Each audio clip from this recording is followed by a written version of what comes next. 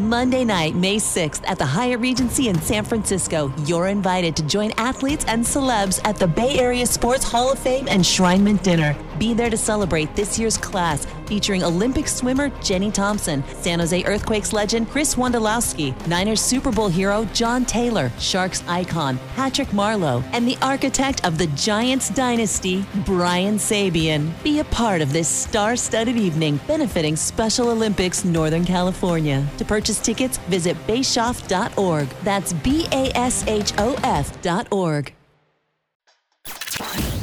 We're getting you ready for the game on The Build-Up with news from around the league, interviews, highlights, and more. Here's your host, Ted Ramey. All right, good afternoon, everybody, and welcome. We have breaking news from the Sharks this morning, and that was that Evander Kane has been placed on unconditional waivers with intent to terminate his contract for breach of his NHL standard player contract and for violation of the AHL COVID-19 protocols. The statement further said the club will have no further comment on the matter. So there it is, folks. I know as much as you do, so that's all I got. As we look at some other news from around the NHL, the Wild's Kirill Kaprizov is out for their game tonight against the Caps after taking a hard hit along the boards in Thursday's game against the Bruins. Kaprizov was slow to get off the ice before he was helped down the tunnel to the locker room. Wild head coach Dean Evason did not give much in the way of a timeline beyond saying that he would not play against the Caps. And after today, the Wild don't play again till the 14th, so they do get a little bit of a break, which also gives Kaprizov time to heal. Kaprizov has been a force again for the Wild this year, 40 points in 32 games. Not making anything easier for the Wild is the fact that they are missing 4 players, Jared Spurgeon, Nick Bjugstad, Joel Eriksson-Ek, and Jordan Greenway to COVID. They see Washington at 5 today. Willie O'Ree will be missing the ceremony the Bruins are holding to retire his number on January 18th. That's just terrible. The 86-year-old cites health concerns with the rising number of COVID cases around the country being a large contributing factor. The Bruins have announced a scaled-back ceremony at TD Garden to honor O'Ree, who became the first black player in NHL history when he debuted with Boston against Montreal back in January 18th, 1958. The ceremony is set to take place 64 years to the day of his debut. Really unfortunate that he has to miss that, but he's 86 years old. I completely understand it. O'Ree is going to be the 12th Bruins player to have his number retired. O'Ree was inducted into the Hockey Hall of Fame in 2018 in the Builders category, citing his accomplishments off the ice that helped create new fans as the diversity ambassador of the league. He started 39 grassroots hockey programs in North America as part of the Hockey is for Everyone initiative. Trevor Daley is back playing hockey. He retired after the 2019-2020 season and had taken a role with the Penguins front office after an almost 1,100 game career that saw him win 2 Stanley Cups in 2016 and 2017. But he is currently playing with the Florida Everblades of the ECHL because the team is trying to manage roster issues caused by COVID-19. The Penguins confirmed an initial report about Daley and said he did not leave his role with the Pens. 2 Senators games are the latest to be postponed, bringing the total of postponed games up to 101. That's almost double the 55 that were delayed during last year's 56-game schedule. The Sens were supposed to play Vancouver today and the Jets on the 15th, but those have been postponed due to the current restrictions on attendance in Canada, which are in place due to the surging COVID-19 caseload. And Mitchell Marner and Pierre Engvall have been placed on the COVID protocol, and they will not be playing today when the Leafs take on the Avs. So not good news for Toronto. All right, let's take a look at the standings as we get ready for today's game with your San Jose Sharks in Philadelphia taking on the Flyers. Sharks are 6th in the Pacific, 18 wins, 16 losses, 1 overtime loss, 37 points. Slightly worse winning percentage than LA, who also has 37 points in 5th. Edmonton is 4th in 3rd with 38 points. 3 points ahead of the Sharks. In 3rd are Calgary, 6 points in front of the Sharks. Anaheim in 2nd and 10 points ahead of the Sharks. Vegas in 1st place with 47 points. So the Sharks, only 3 points out of 3rd place right now in the division and only 6 points back of 2nd. There's a long way for this year to go, and there's a lot of room for the Sharks to try and make a move, but they're by no means out of it in any way, shape, or form. And if we look at the Western division, and if we look at the Western wild card standings right now, the Sharks are in 5th, 37 points, 1 point back of Edmonton with 38, 5 points back of Minnesota with 42. So again, Sharks have done a good job managing some difficult stretches of this season, but they are still very much within the hunt.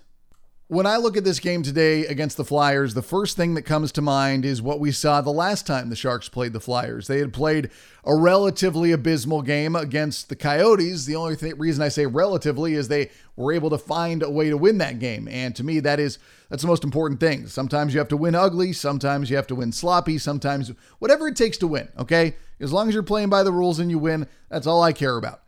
They got 2 points in that game, and they followed it up with a really nice performance against Philadelphia, and they got a win in that game. And we have that blueprint, the defense first mentality, the quality play from the goalie, the simplified play from the team while they're out there on the ice. And then the Sharks followed that up with a Sunday performance almost a week ago in Pittsburgh that was absolutely abysmal. No doubts about it. No qualifiers that time. It was the definition of abysmal. They fall down 6-1. Yes, they did fight their way back into it, but they made life incredibly hard for themselves, and they lost by a final of 8-5 because, well, that's just how it goes in a game like that. You fall down 6-1, you should not be expecting to win that, nor really for us to label it anything other than abysmal. Then the game after that against Detroit on the Tuesday night, it was another bad performance. You fall down 3-0. They gave up the 2 shorthanded goals while on a 5-minute major power play. It was like, oh, you feel the bile in my stomach rising. It made me ill to watch. I had people texting me all sorts of stuff. And Tomas Hertl after the game, he comes out and says it was embarrassing. And it was. That was not something fun to watch. But much to the Sharks' credit, they came out, and on Thursday night, they played a much better performance against Buffalo, a team they'd already beat this year, a team they knew how to beat, in my opinion, and that has parallels to today's game. But what did we see the Sharks do? They jumped out to an early lead. It was 3-0 before the first period was over. In terms of offense, that was all she wrote for the Sharks, and they were able to hold on. But listen, you get into that third period, you've only given up 1 goal. That's a game you win. And it took a 6-on-4 situation for Buffalo to make it a 1-goal game, and I didn't have any problem with any of that. I would have liked the Sharks to have added more offense, obviously, but when I was looking at that game, I said, okay, the Sharks played their style of hockey. They simplified. It was clean. Hill was very, very good, and you needed him to be, and they were able to do what they needed to do in a more detail-oriented game than what we'd seen previously, and they got the 2 points. Now, can that translate to today? That is the bigger question, is that Philadelphia is a better team than Buffalo, and I'm not trying to knock Buffalo or anything, but the Sharks are better than Buffalo. They've beaten them twice this year. Buffalo's been having a rough year. So the Sharks beat a team that they were better than. Now they're back in Philadelphia's house. I'm sure the Flyers are going to be looking for revenge, and the Sharks have to be able to play that same clean style of hockey if they want this to end well. And you've also got to get a good performance from Hill, because while he did have a good performance his last time out, Hill has been relatively inconsistent. And Hill, again, he's very young in his NHL career. We're still watching this guy build into a goalie of the future, I hope. And if he's going to do that and fill in for James Reimer, who's apparently dealing with some maintenance-related things, then you need Hill to show up big time and be the type of player that you expect him to be. I mean, Adin Hill, I think with his size and I think with his athleticism, he's got all the ability in the world. I think he's still working on some aspects of his game. I think he's letting in some soft goals that we've seen this year. Sometimes, when they come in on his glove hand high, he doesn't seem to see it that well, and he lets in goals. And I think that's one area he's got to be working on, and I think that's one area he needs to continue to work on. But I also know that I can almost eschew all the rest of that, right? I can also, ignore the defense first mentality, ignore the cleaner game, ignore the goalie, or not ignore it, but not prioritize it the same way, because it wasn't the defense first. It wasn't the details.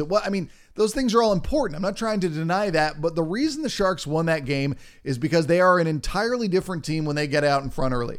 When they fall behind early, yes, they can come back from 1-goal deficit. You get much more than that, and it's not going to go very well. And oftentimes for the San Jose Sharks, when they do fall behind by more than a goal, they're not going to get back into it. Yes, they have had some nice comeback wins this year. I don't deny it in the slightest, but they need to get that big early goal. They need to put themselves in that situation. They need to give themselves that ability to put themselves in the driver's seat. They're a front-running team, and they're better when they're in their lead. And I know that you could say that of a lot of teams in a lot of leagues. Yeah, you're better with a lead. No S, Ted, but I do believe that for this team in particular, they play with such a different confidence when they're in the lead. They play a cleaner and aggressive game when they're in the lead. I think that sometimes when they are behind or when they are in a 0-0 game, there can almost be a little bit of a tentative nature, not hesitant, but tentative. And I think that kind of gets manhandled and put in a worse position when they get behind, because then instead of getting tentative, they play too open. And it seems like there's a happy balance when they're in the lead, where they're aggressive but smart, and they find a way to build on their leads. It's like the Sharks this year, and this is a criticism as much as it is a compliment. They win convincingly and they lose convincingly. And the thing that makes it so frustrating is that they have proven that they can beat anybody. They can beat some of the really, really good teams in this league and a team like Carolina, and they can also lose to a team like Seattle. Now, that is problematic for a number of reasons. And I think the most obvious and glaring one is that you don't want to play to the level of your competition, because that has negatives as well as positives. Yeah, you might beat Carolina, but you'll lose to Seattle. So that is relatively problematic. And I also think that, they have shown the ability to get jumped by a team like Detroit. And I'm not trying to, take a knock at Detroit, but they are not a team that I would consider some sort of juggernaut. They are 16, 15, and 3. They don't have as many points as the Sharks right now. They are close, but I looked at that game as a game that the Sharks probably should have walked away with at least 1 point. And I was, it was disheartening for them to fall behind 3-0 the way they did. And like Bob Boughner said at that point, when you fall behind 3-0, you've not given yourself a very good chance to win that game. You spot the team a 3-goal cushion. Yeah, good luck. And that's why the Sharks did that to Buffalo the other night. For the Sharks, the most important thing is for them to get out and take that lead and put themselves in a position to win the game. That is, bar none, without question, get the early lead. Like I've said before, if they get the early lead, I don't mind if they give up a second goal or a goal to the opposition to make it 1-1, but I just think it does so much for their confidence when they do have the early lead. And I think that, you also want to finish up this road trip 2-2. I mean, that after those first 2 games, it had the ability to go a little bit more, downward trend, and they didn't. But too often with the Sharks this year, their ability to bounce back with a quality win after a bad loss has not lent itself to much consistency. Yeah, they'll win 2 in a row. They'll win 3 in a row. And as I am speaking, there is new news that is coming out on the San Jose Sharks. Nick Bonino, assistant coach John McClain have both been placed in the COVID protocols. Logan Couture and Lade Peterson also remain in the COVID protocols as well. So, well, that's not good, because Bonino is such a huge part of that identity line. I couldn't even get through recording this show. It's 12:09. All right, folks. I mean, this is hockey in 2021, right? I mean, this is just where we're at, and that's just another thing for the Sharks to deal with. But hey, you know what? This brings me to another topic. This is as close as you're going to get from live radio style for me today. The Sharks have shown the ability to step up, especially with the younger guys, especially with the Barracuda players that have been called up. I think this presents opportunity. And but Boughner talked about this earlier a couple of weeks ago, and he talked about guys getting called up from the Barracuda. And, last time he was on the outside looking in, but this time he's on the inside. For Boughner, he gets to present this in the sense of, hey, this is opportunity for a Ryan Merkley, or for whoever it's going to be on that Barracuda team that gets another opportunity to get a chance. Maybe we'll get John Leonard up, and I'd really liked his game. I don't know who we're going to see, but the fact of the matter is there are opportunities, and it might, we might see John Leonard in a Leonard game, because I don't think he's on the taxi squad now that I'm thinking about it, but give opportunity to these young guys and get a little bit of that desperation. And the other thing that I would still like to see is the fact that, the Sharks didn't have a great response the other night after Middleton earned them that 5-minute major, right? I mean, they had a good response in the next game against Buffalo, but I think about that game against Detroit where they didn't go out and win it immediately for Midzi. And I think this is an opportunity where these guys can come up and play with a little bit more of that fire and desperation, because no Couture, no Bonino. I don't know the status of Middleton or Carlson right now. We'll have to wait and see. But you're down players, and this can be an opportunity to flex and respond and play with that fire that you would like your team to otherwise have. And it's, again, this is hockey in 2021. You lose guys to COVID. These are not, in any way, shape, or form, are the Sharks the only team to have to deal with this.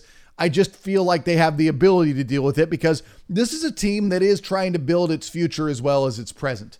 And so if you get more opportunity for a Ryan Merkley, if you get more opportunity from a Jaycob Magna, whoever it's going to be, or a Sawchenko, think about the way Sawchenko stepped up the other day and had a massive, massive performance. That's exactly what you need. And that will take an effort like that for the Sharks tonight, being shorthanded against this Flyers team, who, of course, is dealing with issues of their own.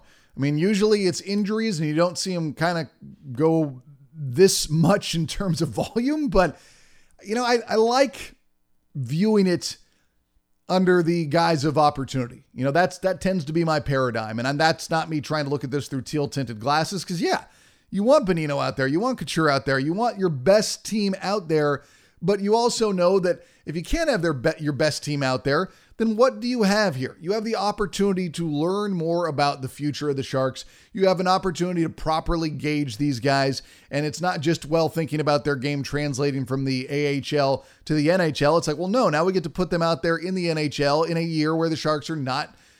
I mean, listen, guys, anything is possible, but I do not think the Sharks are winning the Stanley Cup this year. And I don't think that I'm going to make anybody too angry by saying that. So to me, if you have this opportunity, and again, there's that word again, opportunity, you make the most of the opportunity. You turn a negative into a positive, and that's the idea of getting these guys looks at the NHL. Because, listen, you get better and better as a player, but unless you're testing yourself against the best, which in this sport is the NHL, you don't know exactly how good you are. And so for these players, they have got to properly assess their game and see where they are versus the rest of the league and the rest of the players and the rest of the teams. And that's exactly what the Sharks are getting the opportunity to do. So that's how I view it, right? I mean, you might not agree with me. You might think it's a bad take, and you might be right. I don't know. It's not for me to decide. That's for you to decide. But my personal opinion is such that I think you have opportunity in the Sharks with where they are in their franchise overall, just the timeline. It works out well. This is still, quote unquote, the reset. They're still working to develop younger and better players for the future while still trying to be in the playoff hunt, of which they are right now. Because, yes, I agree. We all know that you get in the Stanley Cup playoffs and anything can happen. I don't disagree in the slightest. However, I have to temper that with reality and expectations. And for the Sharks right now, my expectation for them is to get better. And if they can get better on a game-to-game basis over the course of the year, I think there's a chance they could sneak into the playoffs. And once you get in, then at that point you see what can happen. But I'm not overly worried about players and the Sharks being shorthanded, other than the health of those players. Obviously, I want them to be 100%. They've got families, they're humans, of course. But if you are in a negative situation, make the most of it. Evaluate these players. Say you have deficiencies A, B, and C as judged by the game in the NHL you played. We can tell you with clarity what exactly you need to work on if you want to be an impact player in the NHL. And I love that. Again, I think that's one of the most, in terms of timing, one of the best things that can be happening for the Sharks right now, because you can properly assess your talent. You can properly see where these guys are in their development. You can properly point out what they need to work on, and you give yourself more of a roadmap for the future. Because I am 100% of the belief that teams overall year to year do not get incrementally better. I think player talent arrives and works well together, and suddenly it seems from one season to the next, they go from being kind of okay to suddenly being, whoa, look at these guys, they can play. This is a team now. This is not a collection of prospects. This is a team. And I think that roadmap, though, to get you to that point where it all arrives simultaneously is where things get off the rails, because injuries come into play, and then you have an unexpected run, and you've got to make decisions. And, the Sharks, they're making decisions about their future simultaneously as they're making decisions about their present. And that's a unique opportunity for the team. And I think that the map for the Sharks to get to that point is going to be populated by what they're able to learn about their players in games like what's happening right now. And listen, the Sharks have been through this already this year, right? I mean, that's the positive takeaway, is the Sharks have been through this. Now, I know every team has been through this, but the Sharks are looking at these young players, giving them the opportunity, telling exactly what they're fighting for, what they're playing for, and the Sharks get to make the most of it. To me, again, win-win situation. You might lose today, but the loss might help you figure out what you're doing going forward. And yes, I know you might hate my take. I 100% understand that. I totally get it, but that's how I'm looking at it. And I'm sure that's how a Ryan Merkley is looking at it. I'm sure that's how a Jaycob Magna is looking at it. I'm sure that's how probably Doug Wilson is looking at this as well, and I don't have a problem with any of that. It's about making the most of any opportunity, whether it is in the guise of a team fighting for the playoffs or whether it's under the view of a team trying to develop for the future. And right now, the Sharks are trying to do both. And again, they've been presented with opportunity. And I would like it if that opportunity, when presented, allows the Sharks to win like it did earlier this year when they went 3-2-1, when they had many, many regulars out. This is another opportunity for them to do just that. All right, that wraps it up for the build-up. Game today starting at 4, pregame 3:30, all on the Sharks Audio Network. For the Sharks, I'm Ted Ramey signing off.